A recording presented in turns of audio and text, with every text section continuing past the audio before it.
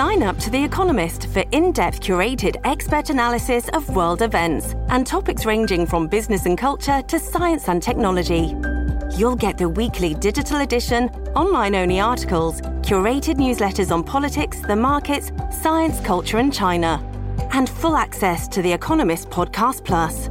The Economist is independent journalism for independent thinking. Go to economist.com and get your first month free. I'm Damian Bulwa. Today on Fifth and Mission, to catch a fire setter.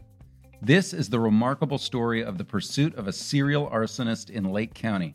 Chronicle reporter Lizzie Johnson spent more than a year talking to investigators, digging through records, and interviewing California state prisoner Damon Pashilk. He was charged with more than a dozen counts of arson after a string of blazes in 2016. The question, as you'll see, is whether authorities could take down Pashilk before one of his fires turned into disaster. You can read Lizzie's piece called The Evidence Burns Away at sfchronicle.com/firebug. There are videos, photos, maps, and illustrations. Here on Fifth and Mission, what follows is the story of Damon Pashilk, the Lake County firebug, and Mike Thompson, the arson investigator who spent years chasing him. Here's Lizzie Johnson. The Clayton Fire ignited on August 13, 2016, near Lower Lake, a town in rural Lake County, about a 3-hour drive northeast of San Francisco. The wildfire burned 300 buildings and scorched about 4,000 acres. It was one of the biggest wildfires in Lake County's history. It is my pleasure to announce the arrest of Damon Anthony Pashilk. With the fire still out of control, the Lake County Sheriff announced that this fire hadn't started naturally. It was the work of an arsonist. The press conference was at Twin Pine Casino, and there was an audience of community members. What these people didn't know yet was that the devastation could be traced back to a plastic Otter Pop wrapper, which had been lit on fire and dropped out the window of a car. They were livid. They chanted, "String him up," and "You're going to hell." Some of them flipped off the photo of the suspect, Damon Pashilk. I'm not a bad person. I'm not a monster. This is Damon Pashilk. Thank God that no one was injured. He is 44 years old, and he's been behind bars since 2016. Whenever you hear his voice in this story, it's from one of the dozens of phone interviews I did with him over the course of more than a year. In early 2019, he pleaded no contest to starting 4 fires in Lake County, and he was sentenced to 15 years in state prison. He was already no stranger to doing time. He's been in and out of jail and prison since his early 20s, mostly on drug and firearm charges, and for violating parole or driving on a suspended license. I wonder with everybody, like, what drives somebody to do this? And this is Mike Thompson. He's 40. He's been investigating fires for more than a decade, and he was a key figure on the CAL FIRE team that caught and arrested Damon Pashilk. This is the story of 2 men whose lives were defined by fire. They both grew up in rural parts of California, and they're only 4 years apart in age. They both found their vocation in the flames, but they took very different routes, ended up on opposite sides of the fire line. Back in 2015, when suspicious fires first started popping up in Lake County, Mike Thompson was sent there from his post in Humboldt. His job was to figure out why the fires were starting. He suspected arson. But here's the thing. Arson is really hard to prove. And arsonists, or fire setters, as investigators tend to call them, are almost impossible to catch. To build a solid case, you usually have to let the firebug start more fires. Confirm that your hunches are right. Collect enough evidence to convict. But that evidence, it burns up. And there are rarely any witnesses. That's why there's only an arrest in about 1 out of every 5 arson fires. And it's why there's a conviction in about 1 out of every 100. When a serial arsonist is at work, investigators have to build their case before one of the fires blows up into the big one. It's a race against time. And in Lake County in 2015, the race was on.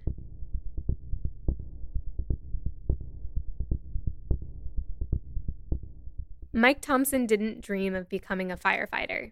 He grew up in Weaverville, in Northern California, and followed his father into the local logging industry. But his dad urged him to get a better job. So he ended up as a firefighter with CAL FIRE.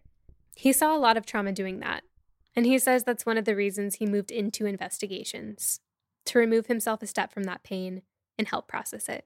2013, I was working as a fire captain specialist in the Humboldt Del Norte unit, and Sonoma Lake Napa was getting hit with quite a few arson fires, so I was tasked to go down there and help with the investigation. He'd gotten to travel all over California for that job. Now, called down to Lake County to work on the fires in 2015, he kept coming back to an incident from 2 years earlier. Just kind of the location of the road and what it looked like. There was a little bench on the edge of the road, and just after going through a dip, I just recall that I went to that fire in 2013 and I looked at it. Thompson's methodical when he's investigating a fire. I took a ton of photographs of that from every angle which I could, tried to get in as close as I could. Every fire in California is investigated, no matter how big or how small. So it's important, painstaking work. So I did what they call a basal lift. So I essentially went under the item. One technique is to create a graph on the ground with nails and string to find and collect evidence. That is, when it can be collected. Which I was unsuccessful. It just completely fell apart. Evidence. It could be anything from a downed power line to a smoldering cigarette butt to a trailer scraping against the asphalt, throwing sparks into the grass. Thompson's investigated some big fires, including the Tubbs Fire of 2017, which blasted through Santa Rosa. At the first fire he reported to in Lake County in 2015, the evidence had burned up. But he suspected a serial arsonist. He knows them well. He's been studying them for more than a decade. They like to find secluded areas where they've got good visibility coming and going. And this spot in particular was that. And I think for a serial arsonist that's been working in an area for a long time, they're going to have their comfort areas and probably hit them every year or annually as they can. Thompson and his team had to be cautious. Their arsonist could be anyone, an elected official, a police officer, even a firefighter. Yeah, a firefighter. You'd be surprised how common that is. At the beginning of any investigation, it's really important that nobody knows who's who in the zoo because we have... This is Brandon Smith, a CAL FIRE investigator on Thompson's team. And a fire setter can run the gamut. We've had public safety officials set fires. We've had all facets of people set fires. And you don't know until eventually you get the person under surveillance. About 95% of arsonists say they have an interest in the fire department. Sometimes one of the heroic citizens who pitched in to battle the flames turns out to be the fire setter.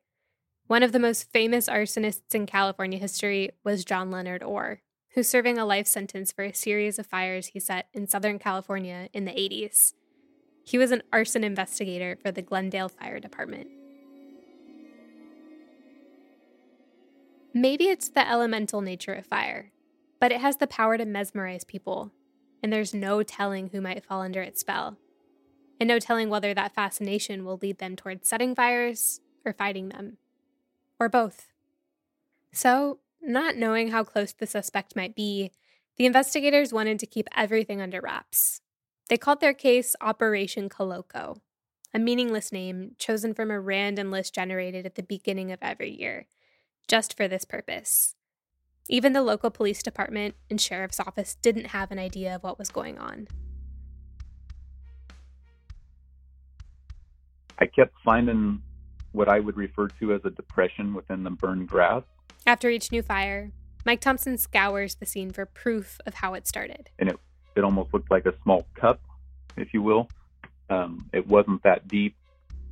At best, maybe an inch, most times less. And what I perceived that to be was where something sat there and burned longer and had just a little bit more weight. So because of that depression, something definitely sat there and burned for a longer period of time. Here's the problem. Investigative teams don't work in a vacuum. Sometimes civilians see the flames and step in to put the fire out. It's a good instinct. Everyone in Lake knows the damage a fire can cause. But civilians killing a fire don't take pains to preserve fragile evidence. That lack of evidence, though, that said something to Thompson. For the longest time, I didn't find anything in those depressions. And so I started to theorize that it was something lightweight material, like a paper or a napkin or something of that sort that was, disintegrating with the slightest breeze or if the fire suppression. There were other clues, too. CAL FIRE had set up surveillance cameras around Lake County, hoping to connect a car or a truck to the beginnings of fires. And by late 2015, they kept seeing this same Subaru zooming past the surveillance camera just before or just after a fire had ignited. They zeroed in on their suspect. Turns out, he had a name. Damon Pashilk. When we come back, what makes a man start fires? And the investigation closes in on the firebug. For more on this story, go to sfchronicle.com/firebug. We'll be right back. This episode is brought to you by Shopify. Whether you're selling a little or a lot, Shopify helps you do your thing, however you cha-ching. From the launch your online shop stage, all the way to the we just hit 1 million orders stage. No matter what stage you're in, Shopify's there to help you grow. Sign up for a $1 per month trial period at shopify.com/special offer, all lowercase. That's shopify.com/special offer. Damon Pashilk has always been fascinated by fire. In 2007, in state prison on drug and gun charges, he'd even earned the chance to work on an inmate firefighting crew. These teams of prisoners live at fire camps all across California, and every summer, they help the state fight wildfires, making up to 40% of the state's force. Yes, I was excited to go. I was looking forward to it. I'd heard all kinds of stories about how fire camp, they feed you real good, and there's no fences, and it's the best way to do time. So I was excited about getting to go to fire camp. Pashilk was assigned to a fire camp in Lewiston, a few hours north of San Francisco, just outside the city of Redding. During our conversations over the last year, he brought up this experience a lot. A spokesperson at the camp in Lewiston says he doesn't remember Pashilk and couldn't say whether he was a good worker.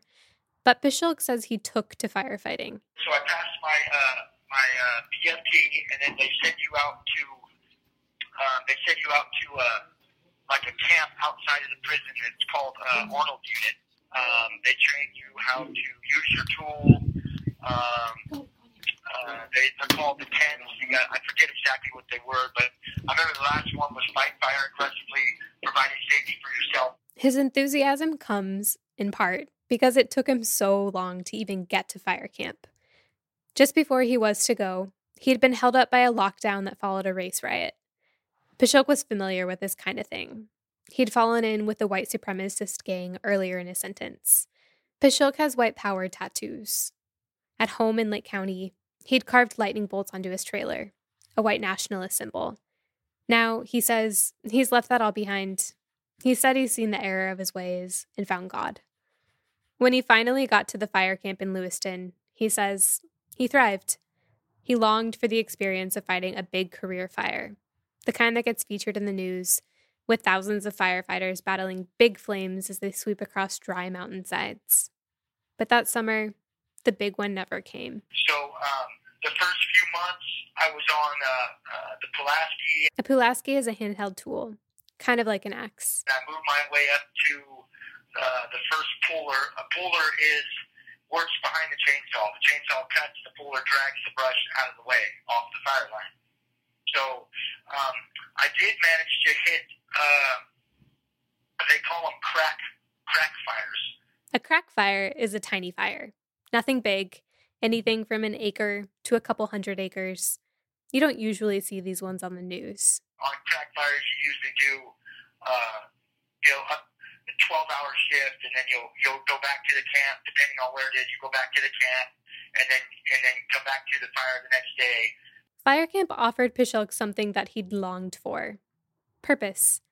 I could hear it when we talked about firefighting. He talked with more energy, more confidence.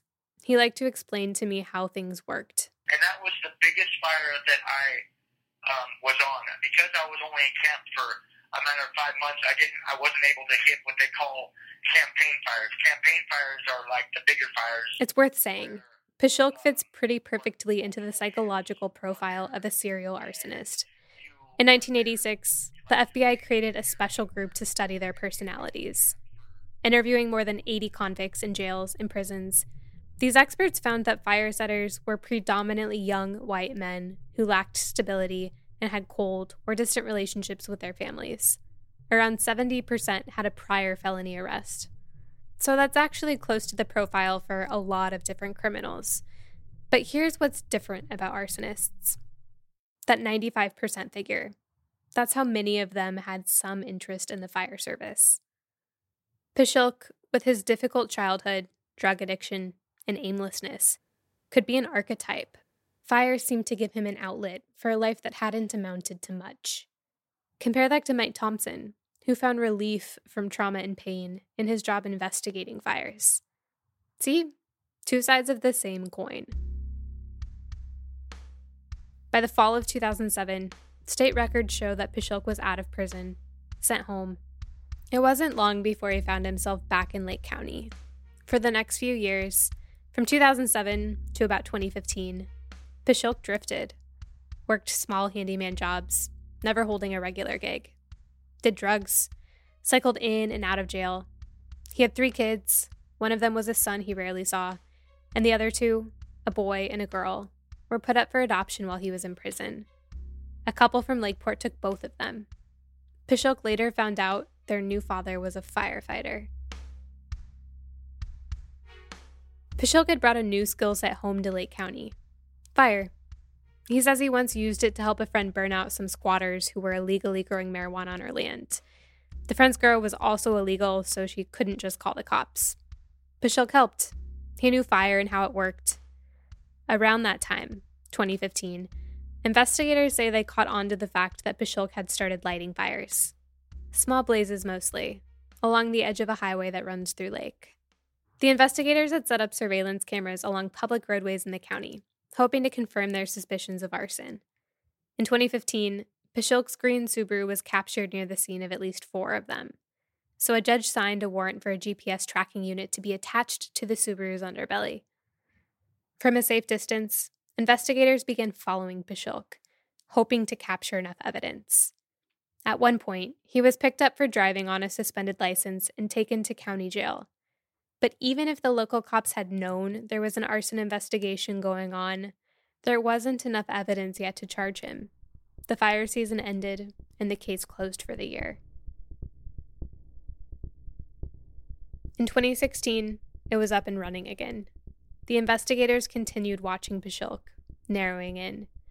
At one fire's origin, Thompson found what he'd been looking for. And that's the one where I finally found the twisted napkin. It's burned. It's just sitting there kind of fluttering like it's going to disintegrate. And I remember the helicopters flying over and it's creating wind. Thompson covered the napkin's ashen skeleton with his fire helmet, so the helicopter's downwash wouldn't blow it away. He'd learned later that surveillance footage would show Pashilk driving near the scene of the crime, just before and just after the fire had started. His Subaru had been impounded, and he had a new car, a Chrysler Sebring.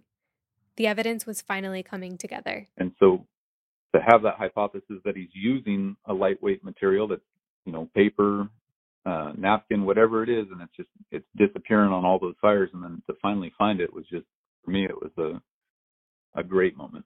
They might have made the arrest then, but Thompson's incident commander decided to hold off. He thought they could gather more evidence, make the case stronger.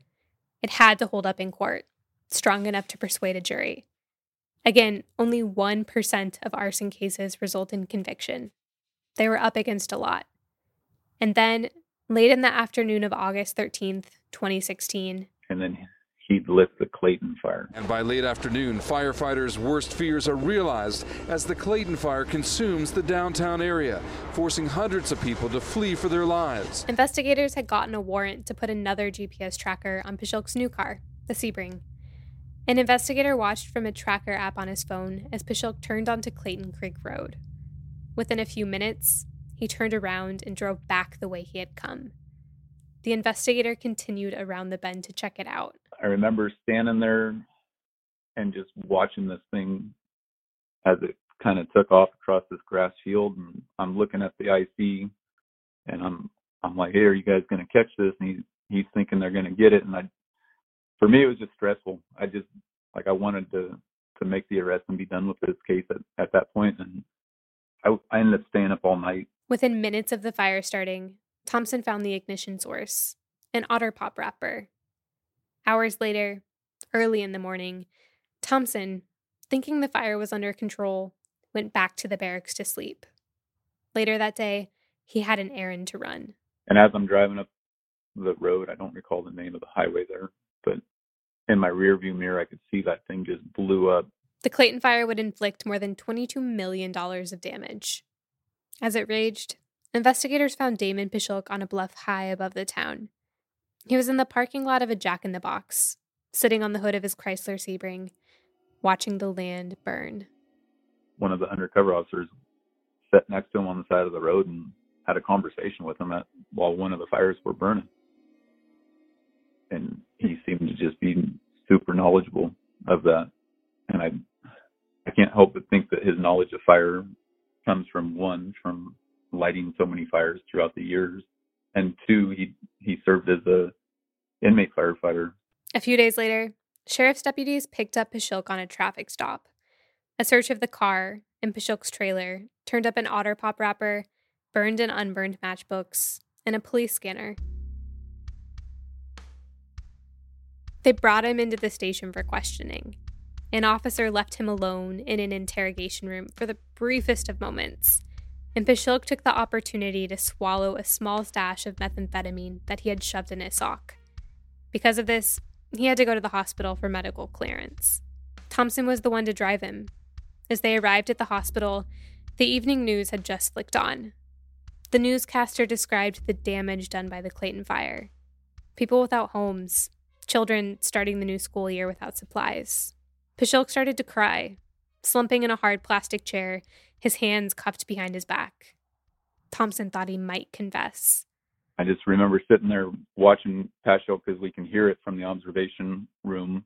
It's on a TV next door. And he just, like, his whole demeanor changed. He went, kind of hard to explain. He just started to sink in his chair, essentially. He never made eye contact with me. He'd keep his chin tucked to his shoulder. Most everything he said, it was almost incomprehensible. It was just mumbling. I was having a really hard time hearing him. Pashilk asked Thompson if he's religious. The question surprised Thompson, but it led to a deeper conversation. At some point, it got really frustrating because he was starting to, he'd start to open up a little bit more. And I mean, he's getting emotional. He's crying. You can tell that the news in the background's having an effect on him. And then it seems like just when we start to get somewhere where he was going to either confess or confide in me that he, something related to the fires, the nurses or the doctors would walk in. So I'd have to stop asking him questions. And he would just stop talking, and then they'd leave. And then it was almost like starting over every single time they'd leave. That cycle played out several times before Pashilk was cleared to leave the hospital. Thompson says when they got back into the car, Pashilk was sobbing uncontrollably. So Thompson asked if he'd like to keep talking at the station. And he did. But during the 15-minute drive, Pashilk composed himself. And we were so close to pulling into that sheriff's station where we're going to do the interview again. And he just said, with like the clearest voice, "Thompson, just take me to jail." Thompson never got an answer to his question. Why had these fires happened? In 2019, Pashilk pleaded no contest to 4 fires, including the Clayton, and was sentenced to 15 years and 4 months. So there was no trial, no testimony by Pashilk or psychologists who examined him, no cross-examination, no getting closer to any answer about why Damon Pashilk had set those fires. In early 2019, I started talking to him for this story. By phone from prison, he admitted, for the first time, that the Clayton fire had been his fault. Now, I say that the reason why, I pled out was saying, and I'm not completely innocent in all this. I light all the fires that I was charged with? This call and your telephone number will be monitored and recorded. Absolutely not. Was I guilty of any of them that they were charging me of? Yes, they were. But to this day, Pashilk hasn't been clear about why he started those fires. He's evasive. He spins. One thing I want to say is that, regardless of how the media might have made me sound or made me seem, is that I'm not a bad person. I'm not a monster. I thank God that no one was injured, because I know the potential for bad things to happen from a fire and people getting killed. And on that note, they're going to lock me down here in a second. Damon Pashilk will be eligible for parole in 2028. For Fifth and Mission, I'm Lizzie Johnson. You can read Lizzie's story, The Evidence Burns Away, at sfchronicle.com/firebug. This episode was produced by King Kaufman. News audio was courtesy of KCRA TV in Sacramento. Thank you for listening.